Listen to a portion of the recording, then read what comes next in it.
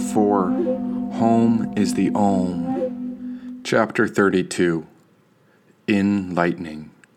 It happened in a flash. That's when lightning struck the tower, which was shaped like a great pyramid hidden within Earth's forest, and there my soul erupted when thunder rumbled about the source's limitless power. The last thing I remember is when the kitten named Kismet came along. Then Kali's energy exploded as a flash of light struck the land. We burst into a bolt so bright and intense, and this enlightening quality created the union to shed new light on the many beings, creatures, animals, children, women, and man. Now a golden crown tumbled down the pyramid, and I was aware I had regained the sight of material form, but somehow I was still invisible without a body, like a spirit yet to be reborn. Wind circled this pyramid as I danced in the air, and wherever my mind went, I was always right there. But that crown was glowing, and so it settled at the bottom of the temple steps. There I saw a dark man rise from his slumber when I was in disbelief of what happened next. That crown landed at Otto's feet, and that man was my long-lost brother. Then behind him was the woman named Manuka, who I believed to be Otto's secret lover. The lightning was gone, but that bolt had sent me back to the earth, and now I heard my bride whisper, "Go on and pick a new birth." Dashing through the forest, I searched near and far. Swirling within the wind, I was guided by the light of the stars. "Go on and fetch us a new body. Do you prefer a rabbit or a fox? Maybe pick a creature with wings, like an eagle or a hawk," she said. I looked back to my bride as she hovered at the peak of the pyramid stone structure. This was an ancient four-sided temple, and now I realized that no one could even touch her. She too was invisible, since neither of us had a form, and yet I knew it was she who had conjured the electric energy that sparked the lightning, summoning the onset of Rudra's storm. Then high up in the universe, I looked to the heavens above. There I saw Orion's belt, where Rudra held his bow and shot down arrows of love. Each bolt rattled the land with its light, but none quite like the bolt that sent me to the pyramid's peak. That's when I saw the goddess calling me back, and now my soul flew like a bird back to her mystique. Perched upon her arm, not a soul knew we were here. Yet 3 people waited at the bottom of the pyramid, hiding from the storm, but neither Otto, Manuka, or the man I couldn't recognize showed an ounce of fear. Otto picked up the crown, but he did not gaze up to where the goddess's lightning struck. Rather, his attention was focused at the base of the pyramid, where a doorway was tucked. Within that doorway, I felt the force pulling inward like gravity. This was a portal beyond logic, and this embodied the darkness of my bride named Mahakali. Standing upon the goddess's shoulder, I viewed her entire earth like a great cathedral and home. Then a moment later, lightning struck the peak of the pyramid again, a sure sign the goddess had taken back control of her sacred throne. And who dared to rise up against her? No man could conquer such a force. She was elusive like the wind, riding upon the back of me while I galloped like a white horse. Whatever she asked of me is exactly what I was called to do, and wherever I felt her intuition linger is where I was led through. Maha, do you hear that door buzzing? What is within that mysterious portal? Even those humans are aware of the energy, yet I do not imagine it was made for the mortals. "That is the gateway of death, the entry after life, and anyone who goes through that gate will be slain with my divine knife," she said. Otto held the crown when he approached that mystical door. Then Manuka waited behind him with that other man who resembled a great teacher while the rain continued to pour. Through that water something appeared, and a miraculous event occurred. I realized I had the Ankh still within my chest, and there I saw their bodies in whichever layer I preferred. I could see their physical bodies on top, and under it I found layers of emotions, mental auras, and spiritual bodies radiating with great light.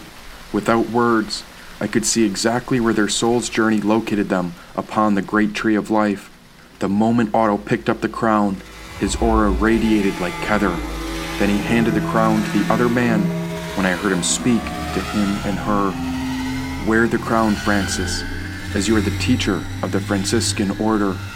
I do not have the wisdom to interpret the sacred mysteries such as this, but rather I will protect the land and its creatures from the forces of disorder. May this be our turning point, like the shifting of the tide. Surely you are the inspiration of this world. Prove that we all stand on one united side. The world needs an honest leader. Can you teach us how to make sense of our mistakes? Lead us into truth, for this crown is our destiny and fate, said Otto. Francis took the crown and placed it around his head. And what should we make of this gateway? He asked. The portal of the dead, whispered Mahakali. Now Francis glowed with Kether, and there I saw Otto's aura shift in size, color, and shape. I could see exactly the trajectory of his soul, which connected his spirit to the thread of his fate. Each living person was driven by the spirit, and it was dwelling within the tree of life. Even though Otto's body was here, it appeared like his soul was on a great ride. I could see exactly where he was on the path. I could outline the dilemma of his soul. All spirit appeared through him as one unique manifestation of our whole. Brave and just, Otto took a step closer to the door of death, and there it sucked at his soul like a vacuum absent of breath.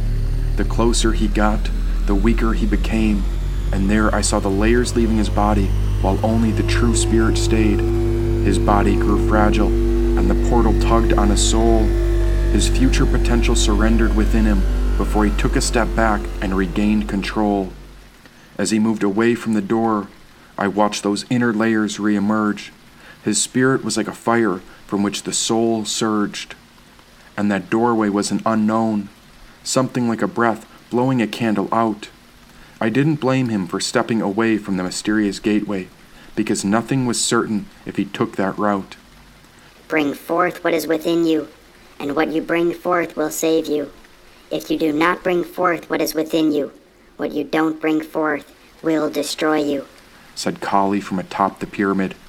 Can they hear you? No. She paused. But in time, everyone will be aware of me. She raised her hand in the sky when my instinct carried me back to her perch. Gazing into her empty eyes, a million questions began to search. Who was she, and where was she from? Had she one face, or was she the infinity of the rising sun? She appeared like a dark magician or spirit. Was she a warrior of the light, or a force within the darkness, exposing sacred mysteries in plain sight? And somehow my friends were called here. Surely they were aware of her secret powers. But had they placed the Ankh in their heart to locate her spirit? And yet they had still been called to gather at the base of this pyramid-shaped tower. Where does the gateway go? Go within yourself, to that place where you first found the darkness beyond the light. It is the darkness that makes the light shine, and that place is the source of God's eternal sight, she said. I flew from her arm, or had she tossed me back into the air? But what did it matter? I rode Windhorse, free from suffering, like a bird without a care. But who was I? Now what had I become? I was a timeless soul floating upon the earth while these three human friends were living in bodies and still on the run. Yet their soul was eternal, but their bodies were trapped in a maze like a mad game. And now I noticed that even though these souls were different colors, the source within them was exactly the same. Why, of course we were the source. But there were many aspects to these planes. My friends existed on higher levels, while other animals were further down, and so this tracked the development of our spirit as the body navigated the soul around. Since I was a simple soul wandering, I could pass through life to view it from all angles and various sides. No longer was I stuck in a human body, but rather I could see out through God's spiritual eyes.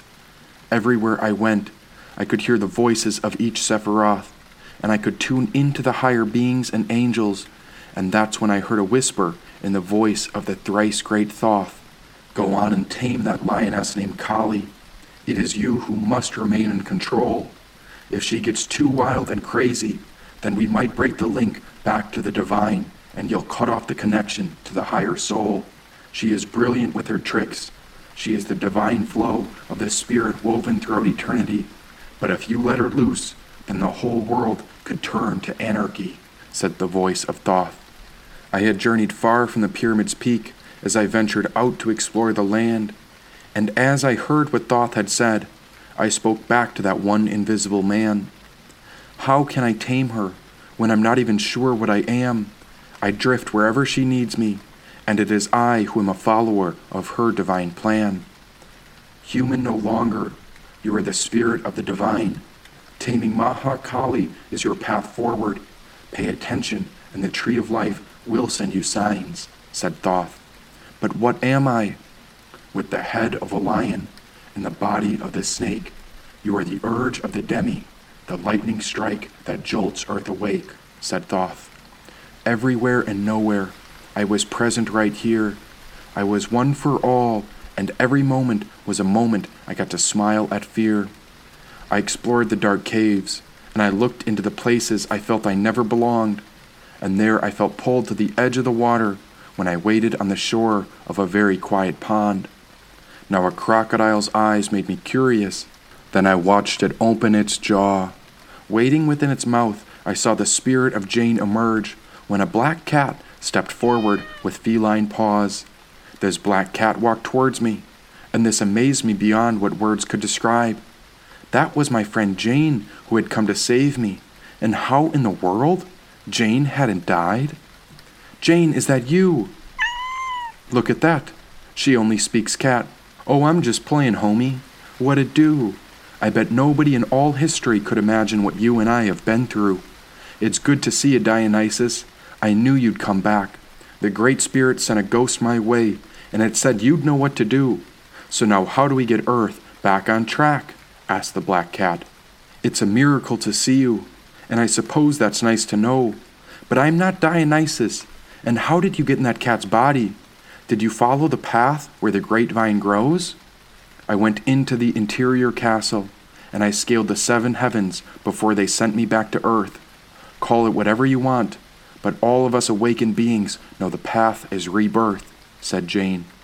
Why, look at that. Her soul is exactly the same. Well, other than the fact that her spirit is living in the body of a black cat, she's just like I remember her. She's the same old Jane.